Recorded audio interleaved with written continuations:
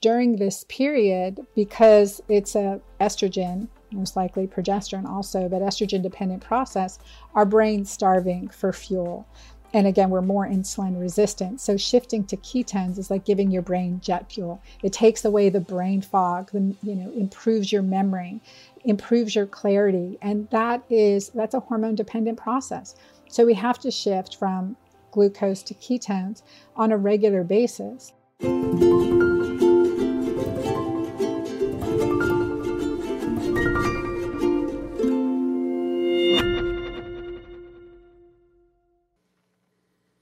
Well, hi everyone, Dr. David Perlmutter here, and welcome again to the Empowering Neurologist.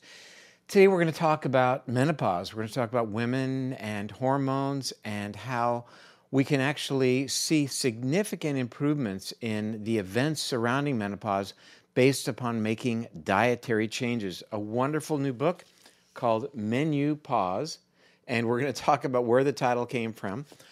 It actually describes 5 different nutritional approaches based upon what a woman focuses on in terms of her goals related to menopause and just related to general health as well. Things like insulin sensitivity, autoimmune conditions, weight loss, etc., are each addressed in one of 5 specific diets that Dr. Anna Cabeca describes. We've had Dr. Cabeca on the program before.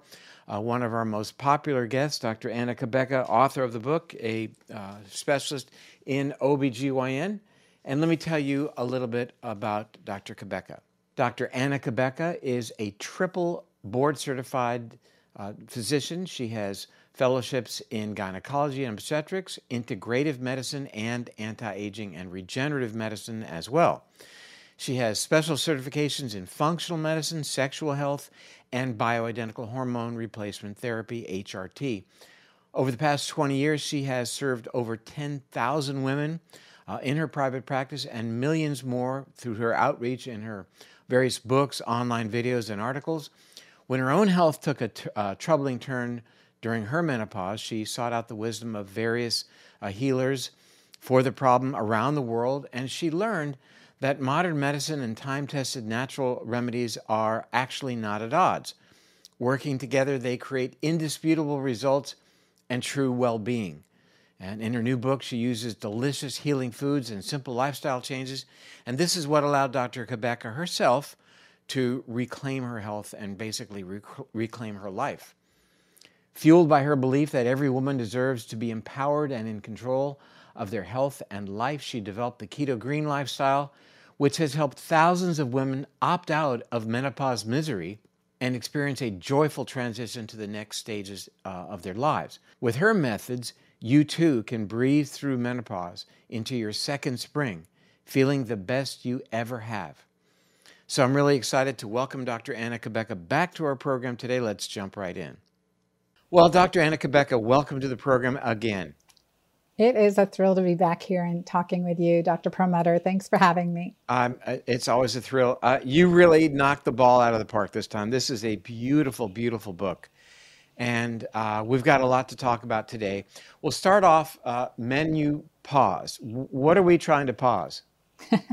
Or Well, actually not so much me, but what are women, post, premenopausal women trying to pause? Oh, well, you can do it too. You can do it too, David. And we're right in alignment with what you teach and your Love Diet too. So with menopause, we're really pausing things that are creating problems with our hormones and interrupting our own insulin pathways. And we are pausing foods that no longer serve us. And it can vary, right? We like to say variety is the spice of life. Well, certainly sometimes doing the same health foods too often, too long can cause problems too. And so that's what we're pausing. And we're pausing hot flashes, pausing midlife weight gain and waist gain, and pausing brain fog and memory loss and symptoms of aging, like inflammatory symptoms, as well as decreasing the risk of diabetes and heart disease. You mentioned that Alzheimer's and cancer as well. I mean, I think you did. That was early in the introduction. One of the important takeaway messages I think from the book is maybe it's a revelation for many women that who knew your diet, oddly enough, the foods you choose to eat not only play a role in your health, again, who knew, but actually play an important role in terms of hormone levels, hormone balance. So, what's the story with that, and why is it that no one really tends to want to talk about that, with the exception, of course, of insulin? Yeah, I think that understanding that I think one of the things is hormones are so poorly understood. I mean, they are energetic molecules above all, right? They are energetic molecules. So they're hard to test over time. We look at them in our serum, in our saliva, in our urine. We look at metabolites and we get an idea. And understanding exactly how they're affecting women as we age through menopause just hasn't been well studied, and it's just starting to be. And I think that's been a big missing piece to our understanding as physicians. I mean, we weren't trained to understand food as medicine either, but especially how our life stage can affect the information we're receiving from our diet, from our food.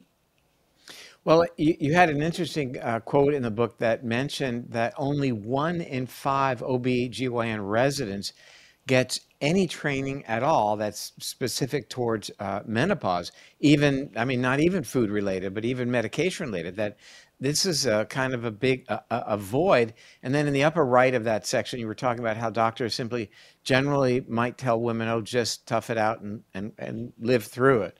I mean, as a male, I guess I don't have to think about that, but for women to be told just tough it out must be pretty challenging. Well, and that their symptoms are in their head, or it's just normal for aging, normal for their stage in life. And that's really defeating. That's really, can work against, can hurt the soul when you hear that. And Aristotle said, when the body's ailing, the soul suffers. And when the soul is suffering, the body also suffers. And so we look at that as how it's downplayed, and women are told to power through. And I've had patients tell me, Dr. Anna, I'm just powering through sex because it pleases my husband and I need to check that box. And I'm like, that's the wrong attitude. We can't fix that, first of all. And plus, he wants you to be happy, and they're a mirror neuron. So there's that part of aging that are told we just have to power through it. Not true at all. And, I'm a big advocate on sexual health and for our entire life.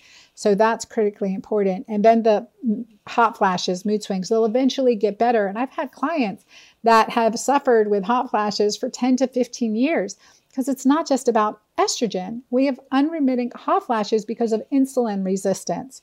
And so in shifting what we do, that can make a big change. And it is disappointing because also in our education programs, there are very few menopause clinics as part of training. Emory University has a menopause clinic now, and I know in Chicago there's a menopause clinic. And so we're starting to see those so residents can train in menopause, but that's typically not even part of our training. And then we're just told, here, use this hormone replacement therapy, and not given options where diet can be a powerful, like what we eat, not just what we eat, but when we eat, who we're eating with, right? Those saying grace before a meal, all of those things, the quality of what our food that we're eating makes a huge difference too.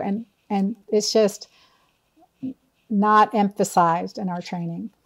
I interviewed Dr. Lisa Mosconi, and Yes. she is an Alzheimer's researcher, and specifically with respect to why women are 2/3 of Alzheimer's patients. And we talked about how, by and large, medicine is not geared towards women. And, to read that only 1 in 5 residents in OB/GYN programs around the country are even instructed on menopause, really, I think, is an example of how second-rate class the view is in terms of women's health. Women are not just, as I think Lisa said, or no, Sarah Gottfried, women are not just men with breasts. That it's so unfair what has happened, and how there's such an extrapolation of male data from in terms of dosages of medicine and looking at side effects, and doesn't really take into consideration uniqueness of women's physiology. You touched upon the notion that excess body fat, which is You talk about that throughout the book. I think all of your diets, except for one, I think the carbohydrate diet that allowed carbs, gluten-free carbs, was one more for weight maintenance, not necessarily weight loss. But you really mentioned the fact that that body fat is disruptive as it relates to hormone functionality. So how does that work, and what is the goal then?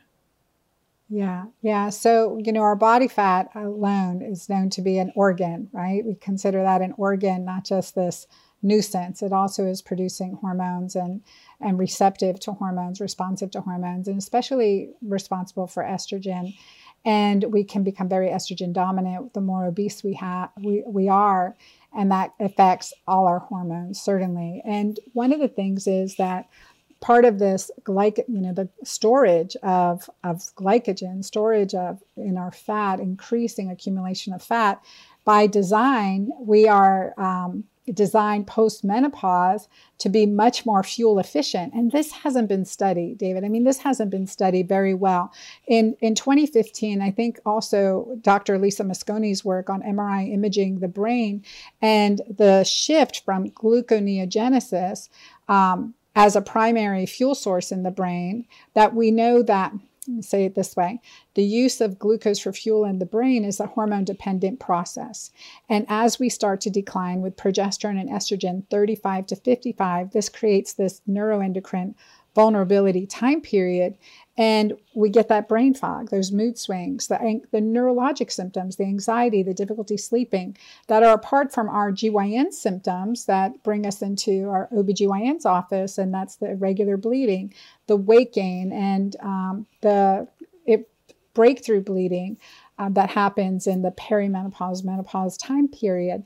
And when we have more body fat, we tend to be more estrogen dominant and have more dysfunctional bleeding. And that leads to hysterectomies, ablations. And one of the research that I came across recently, published a couple years ago, looked at the risk of diabetes with hysterectomy. And it's crazy. Menopause is a risk factor for diabetes. And if you've had your uterus removed and your ovaries removed, that increases your risk for diabetes.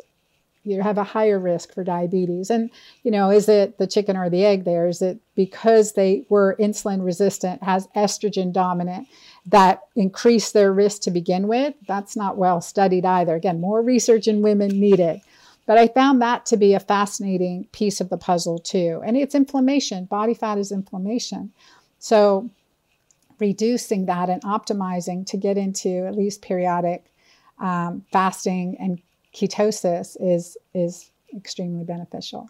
And I think that the inflammatory component of what you just mentioned, in that inflammatory mediator, cytokines, if you will, can antagonize the receptors for these hormones and therefore render them less effective, really takes us to a place of understanding that it's not necessarily the levels that one might measure in the blood or the saliva that would be indicative of functionality if the receptors are blocked. In other words, what good is looking at how many keys you have if there aren't any locks to put them in, if the locks are blocked? So that's another area, certainly as it relates to insulin functionality, that is explored. You talk about weight loss resistance, that's women are resistant to being able to actually lose weight. And then a couple of your diets, I think, target that. But let's first talk about, what does that mean? Yeah. So this is the best way to explain it. And I look at it as part of my own life journey too, because when I was 48, going through a second perimenopause, menopause, I gained weight without doing anything different, right? And that was something my patients would come in and say, Dr. Anna, I've gained 5, 10, 20 pounds and I'm not doing anything different, right? What's happening here? Or, they're gaining weight, or despite everything that used to work, I can no longer lose weight. And I think part of that is we're more metabolically efficient. We've naturally, as our reproductive hormones are declining, insulin and cortisol are increasing as we age. And so that comes back down to, again, insulin. Part of that is the insulin resistance. And with that, the loss of testosterone and DHEA, which increases our metabolism and increases our muscle. And so we can also have this weight loss resistance, one because of hormones, another because of inflammation, another reason, a third reason is food sensitivities. And certain foods are aggravating us. And the fourth is timing of our meals. Another reason that we can become weight loss resistant. We're less able, especially as we get older, to process. We're going to put into storage a lot sooner than we would otherwise. So, for example, eating after 7 p.m. is destructive to our metabolism. And, another thing you mentioned, I think, is kind of leading edge, and that is this notion that the foods that we eat can actually change the expression of our life code, our DNA. So how does that work into kind of a general ideology in terms of overview recommendations that you can make, that you can actually switch on and switch off genes? Yeah, I think that's especially true when it relates to our physiology and our body's ability to detoxify. So like the methylators, having foods that are supportive of your methylation process, sulfation, glucuronidation, and these kind of foods, medicinals. And I incorporated in my recipes, I incorporate foods that support these processes to support our genes, to get the adaptogens that we can use, the anti-inflammatories also that we can use, like turmeric, a mutual favorite of ours, and to support our genes as almost a genetic adaptogen to help support our body's natural anti-inflammatory response as well. Well, I think, and turn off those cytokine, oppose those cytokine pathways, those inflammatory pathways. And even affect those pathways that are involved with hormone metabolism and, certainly hormone creation, hormone functionality. I think it's very valuable these days to get a sense as to where you are in terms of these gene variations. I've found very valuable the analysis of my genome in terms of the interpretation in areas that relates to, my hormone function, my methylation pathways, detoxification pathways, risk for inflammation, et cetera. I think it's really great information. And we have, really good algorithms that can be applied through various companies that can tell us, give us what is the call to action. And so by and large, it's food I got to say the book is beautiful, by the way. I don't know. Everything came together, the recipes, the pictures. So it's certainly great work. I want to start with, in terms of the diets, the Keto Green Extreme. I think you listed that as your first one. Let's talk about that and what it is, and then we'll talk about who that might be best for. Ending a sentence on a preposition, I'm sorry. Yeah. So with Keto Green, concept, my Keto Green approach is healthy fats, high quality protein, and alkalinizers on board, like the dark green leafies, like our broccoli sprouts and our cruciferous vegetables that all have a potent communication with our genes and with our hormones and hormone pathways to help detoxify unhealthy estrogens, for instance. And so with Keto Green Extreme, and working in my Keto Green world since 2015 with my menopausal patients predominantly, but in general, they sometimes we have to pause the nightshades.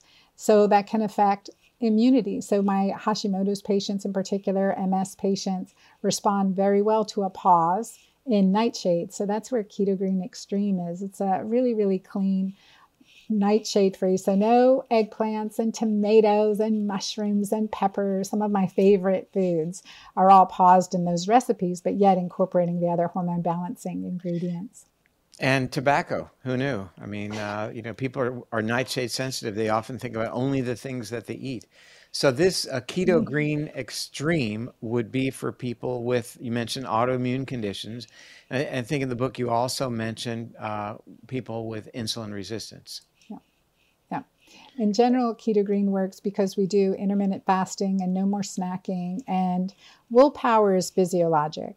So having that stable blood sugar really helps with, I can't rely on my willpower. So, physiology has to be really dialed in. And so part of getting into ketogene extreme is having that willpower, is having that even blood sugar. So you're not having the highs and lows that cause cravings. And it's really sad because when we look at diets for the menopausal woman, I get excited when I see something in the news, but then I'll look at the diet. And for instance, I saw one recently and it was a yogurt parfait with berries and granola.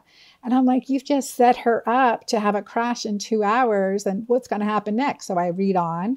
Oh, yes, have a snack in 2 hours. Well, we have just destroyed her menopausal journey. And it's just so frustrating for women to be told that that's how to eat. It's absolutely not how to eat in menopause, And that, without yeah, it does. exception. There's no validation behind that, and it's the kind of thing you see in the checkout counter as you're leaving the grocery store, where a couple of days ago I saw my good friend Anna Cabeca on the cover of one of those things, and I think it had to do with your new book in weight loss. I didn't really pick it up because I've already read the book. So, but anyway, there you were, and I said I But know that lady. The next one is very keto. good. Yeah, First for Women magazine. Yeah, Yep. yeah. They did something on uric acid for me last month, and they had me on the cover with as if Jennifer Aniston had just lost a bunch of weight because she had dropped her uric acid. But I mean, anyway, the messaging was Great good. association. Great duo there, you and Jennifer Aniston. Well, I'm more honored, I'm sure, than she is. The next is a keto green plant-based program, Yeah. plant-based something. Yeah. So one of the biggest struggles that many people have, especially when they're eating more healthy fats and protein or going keto, is constipation. And one of the things that we know from longevity research and blue zones, that a good, healthy plant-based diversity helps with gut microbial diversity, and that supports overall our physiology and longevity and decrease in all the metabolic syndrome diseases like diabetes and heart disease and dementia, and Alzheimer's. So to support gut microbial diversity and to relieve constipation, the nagging, a very difficult problem that many people have. And I want to just emphasize, because one of the things that on my questionnaires that I asked my patients was constipation. Are you constipated? And they would say, often I would hear a negative response. It wouldn't be answered. And then I would do an exam and I'm like, oh my gosh, I feel really constipated. When was your last bowel movement? She goes, oh, maybe a week ago. And I'm like, well, you wrote that you're not constipated. And she said, I remember my one patient in particular, she's like, oh, well, I've been this way for 30 years and all my life. I've never had daily bowel movements. I'm like, if you're not having 1 or 2 bowel movements a day, you are constipated. So I really like to define that, because that's a really big problem. We're going to get reabsorption of toxins if we're not having regular bowel movements. What comes in must go out in a very healthy way, as healthy as possible, as quickly as possible, what we don't need, right? And so my plant-based plan is really to address that and to support alkalinity, support physiology, support regularity, bowel movements. And that's the primary reason to incorporate that. Plus, I have a lot of plant-based eaters that I can't convince to incorporate other foods. I want to show them a very healthy way to balance their hormones, stay low carb and plant-based, and feel amazing with it. Well, mentioning the microbiome, a couple of thoughts come to mind. You quoted or referenced the work of Dr. David at Harvard and his research demonstrating that there can be significant shifts in the microbial populations with dietary change over a course of as little as 3 days. So, these days we want everything to happen quickly. We want Amazon Prime to deliver it by drone into the backyard later today, or whatever it may be. But to have a significant change in the array of gut bacteria in just a 3-day period of time, I think is pretty dramatic. It just tells us that when you change the environment, you can change what's going on with the levels of the different bacteria. And I think perhaps more importantly, what they're doing, what is their metabolic profile, what is the metabolome looking like, and how that may then be influential in terms of our goals of reestablishing insulin sensitivity, reducing inflammation, and even, dare I say, changing our gene expression. So the next one, you mentioned, well, let me go back to one other thing you mentioned, that is alkalinity. And you mentioned that now twice. What is the value of alkalinity, and is measuring the pH of the urine giving you clear-cut information about what's going on in the physiology and the rest of the body? I think it is one of the most important biohacks and one of the least expensive important biohacks that we can actually do. And checking urine pH is game changing. And I've done this now with online hundreds of thousands of people. And it is truly an amazing difference when we can get an alkaline urine pH on a regular basis, how that can shift how a person feels, but also getting into ketosis at the same time. You're not going to stay alkaline like all day, because if you exercise, you'll get acidic. If you're stressed, cortisol increases hydrogen ion secretion across the renal tubules, so then you'll have a more acidic urine pH. But it is that biofeedback, right? It's telling you, okay, you can be eating perfectly and your urine pH is still acidic. And that means you're stressed, or you're eating a food sensitivity, or your blood sugar is too high, or you're a number of dehydrated. It could be a number of reasons working against you. And I have found that marker is key. And plus, in research over the years, I've looked at research looking at urine pH. A higher urine pH, so 7 being neutral, but 7 or greater, associated with a decrease in all the disorders, again, of aging, diabetes, heart disease, metabolic syndrome. And it wasn't until your recent book, Drop Acid, that I had a huge aha moment, honestly, because I found a research that looked at the higher uric acid, the higher your urine pH, the more alkaline your urine pH, the healthier your uric acid levels are, and you can get more alkaline to clear uric acid. And I thought that was really a fascinating piece, which kind of made sense to me with elevated uric acid, some certain diets, carnivore diets, high meat diets, high purine based diets, and increasing that, again, lower urine pH and higher uric acid. So I thought that was truly a fascinating aha moment for me in my promotion of checking urine pH, and really thinking that is really a valuable easy, right? marker. People can you have is there a place people can go to get a simple kit to check their urine pH? Yeah, you can get urine pH strips anywhere. There's pH strips, Hydrion strips that any health food store has. My website, I created urine pH strips with ketones on them. So if you're checking urine ketones, especially if you're new, you can see ketones in your urine. And so, checking urine, ketones, and pH at the same time. I've got to add uric acid pad to that, urine. It's called Keto pH urine test strips. You then move into the carbohydrate pause. And I think for some people, and this is basically an animal-based option out of 1 of 5. And some may raise their eyebrows, but why would you want to do all animal products? What might be the benefit? Yeah, definitely sometimes skin conditions, like I've seen with patients with chronic eczema and psoriasis, and their guts torn up, and they're having difficulty with digestion in general, especially digesting plant-based foods. So taking a pause in that, and also getting into high ketosis, is powerful for the nervous system, and for clarity, and for metabolism, and to overcome some weight loss resistance as well, because you definitely will lose weight on that plan. But plus, looking at it from a historical perspective, right? There are seasons for a reason, and there are, not everyone is designed the same. We are our own N of one. And so want to see what's working best for us right now. If we're omitting, for example, the greens, the dark green leafies, and the vegetables, because our body's having trouble digesting them, it's an important realization to make. And it's not something that we're going to stay on long term, but it's really one of these pauses. Mm-hmm. And when you say pause, I think of the book you talk about 6 days. Yeah. I'll tell you, you mentioned that this is a diet that for people with inflammatory skin conditions. When our son was probably 13-ish or 14, I guess, he began getting hives when he was exposed to things like water.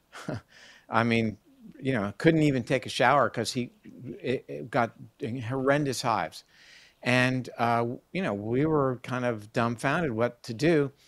And we had become friendly with a Korean acupuncturist. And he was actually down here from Boston visiting.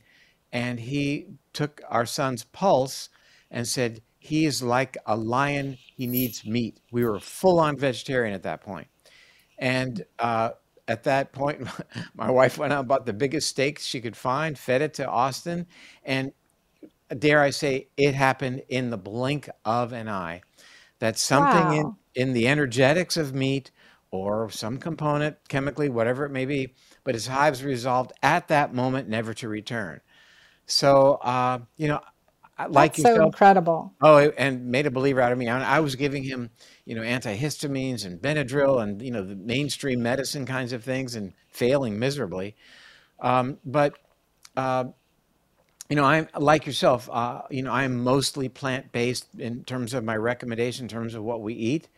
But I'm not fully vegan or vegetarian. I will have eggs and have some fish and occasional red meat as well.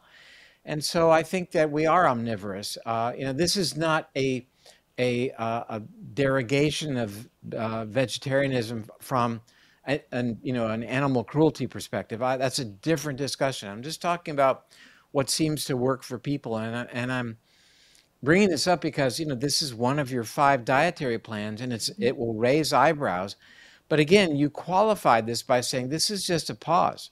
Mhm. This is a 6-day plan to make some changes based upon certain goals. This is a dietary plan, I think, mentioned for people who are at what they feel is their best weight and want to just stabilize at that point, but that you do target autoimmunity and skin conditions. I think you mentioned in the book and just now, by giving them animal protein for a short period of time. Hey, I've been there with a loved one, and I know what that's Mhm. like. Let's move on then to the keto green liquid, or I forget what you call it. It's a liquid Cleanse. cleanse. There you go. It's a liquid Mhm. cleanse based on keto green principles. Tell us about that. Well, a couple things. Like I actually positioned it after the carnivore-ish plan because we're in high ketosis at that time, so we're not going to have cravings. And that makes it easier to do a cleanse. And the goal here is, especially for anti-aging, honestly, for cleansing the GI tract and for a liquid-based 6 days to give rest to our digestive processes and give our body the fuel it needs to continue to restore and rebuild. And we've done this in my girlfriend doctor community. And I have clients and they're, at all ages, 30, 40, 50, 60, 70s. I have a woman in her late 60s. She's 67 years old, and she did the 6-day cleanse, lost 11 pounds during that Wow. 6 days. And like with her, oh gosh, she's going to gain it back. It was right before Thanksgiving we did this. And she gained 1 pound back during Thanksgiving, but it kept that 10 pounds off, that natural diuresis, right? She's like she's naturally diuresing, which is a good thing.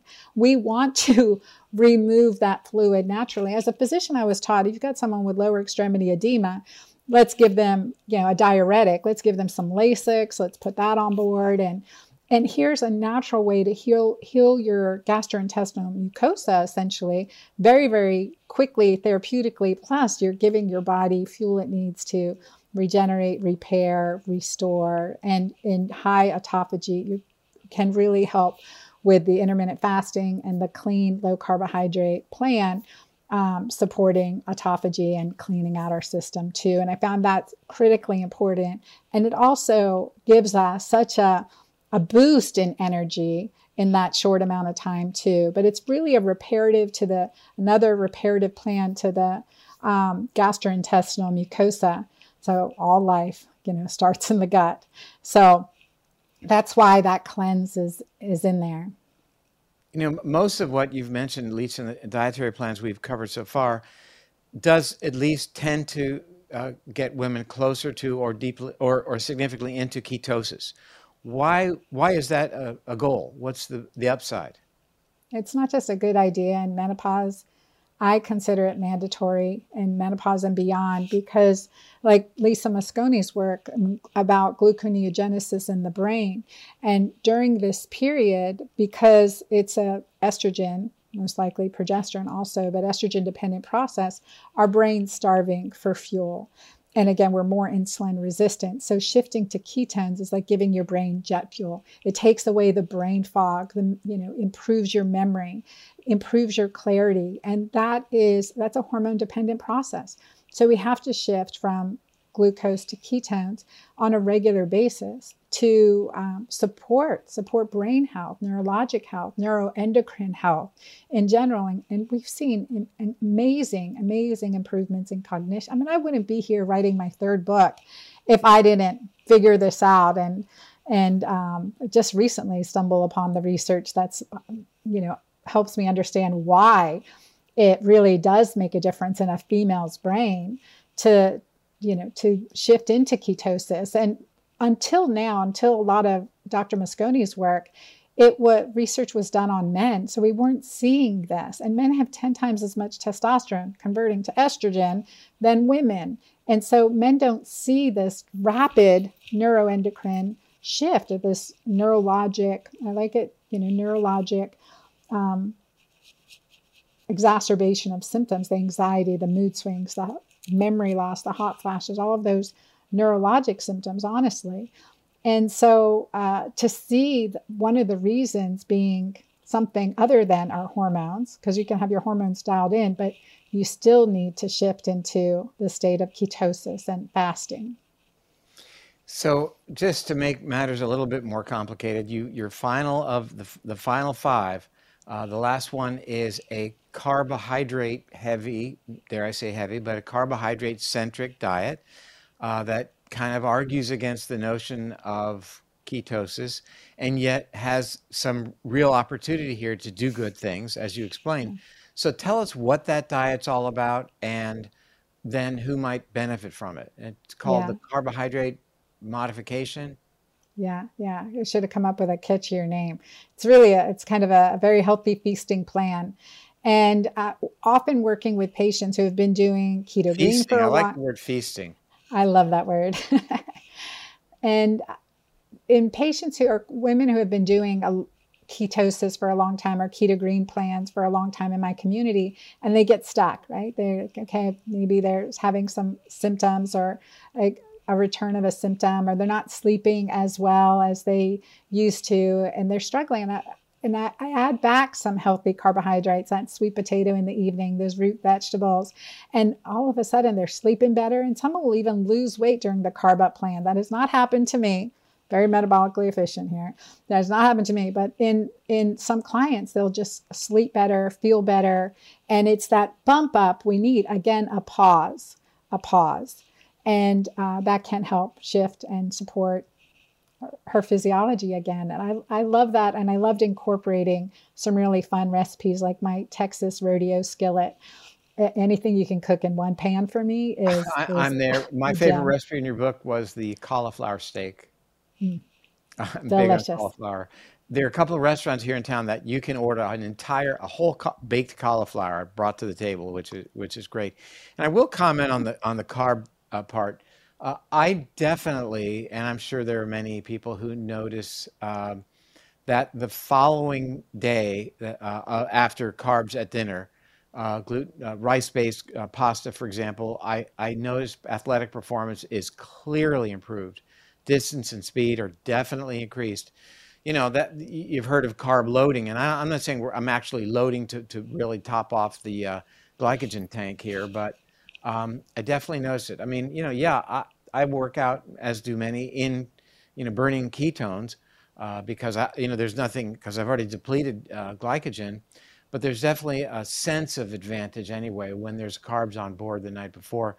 You then talk about the perspective of menopause around the world, and that we're kind of unique in America with our, as mentioned, the obesity connection, our high rates of obesity, and that menopause seems to be in many countries, I think you mentioned Japan, less of a struggle for women than it is here. So Give us a sense as to what's going on in the rest of the world and perhaps why.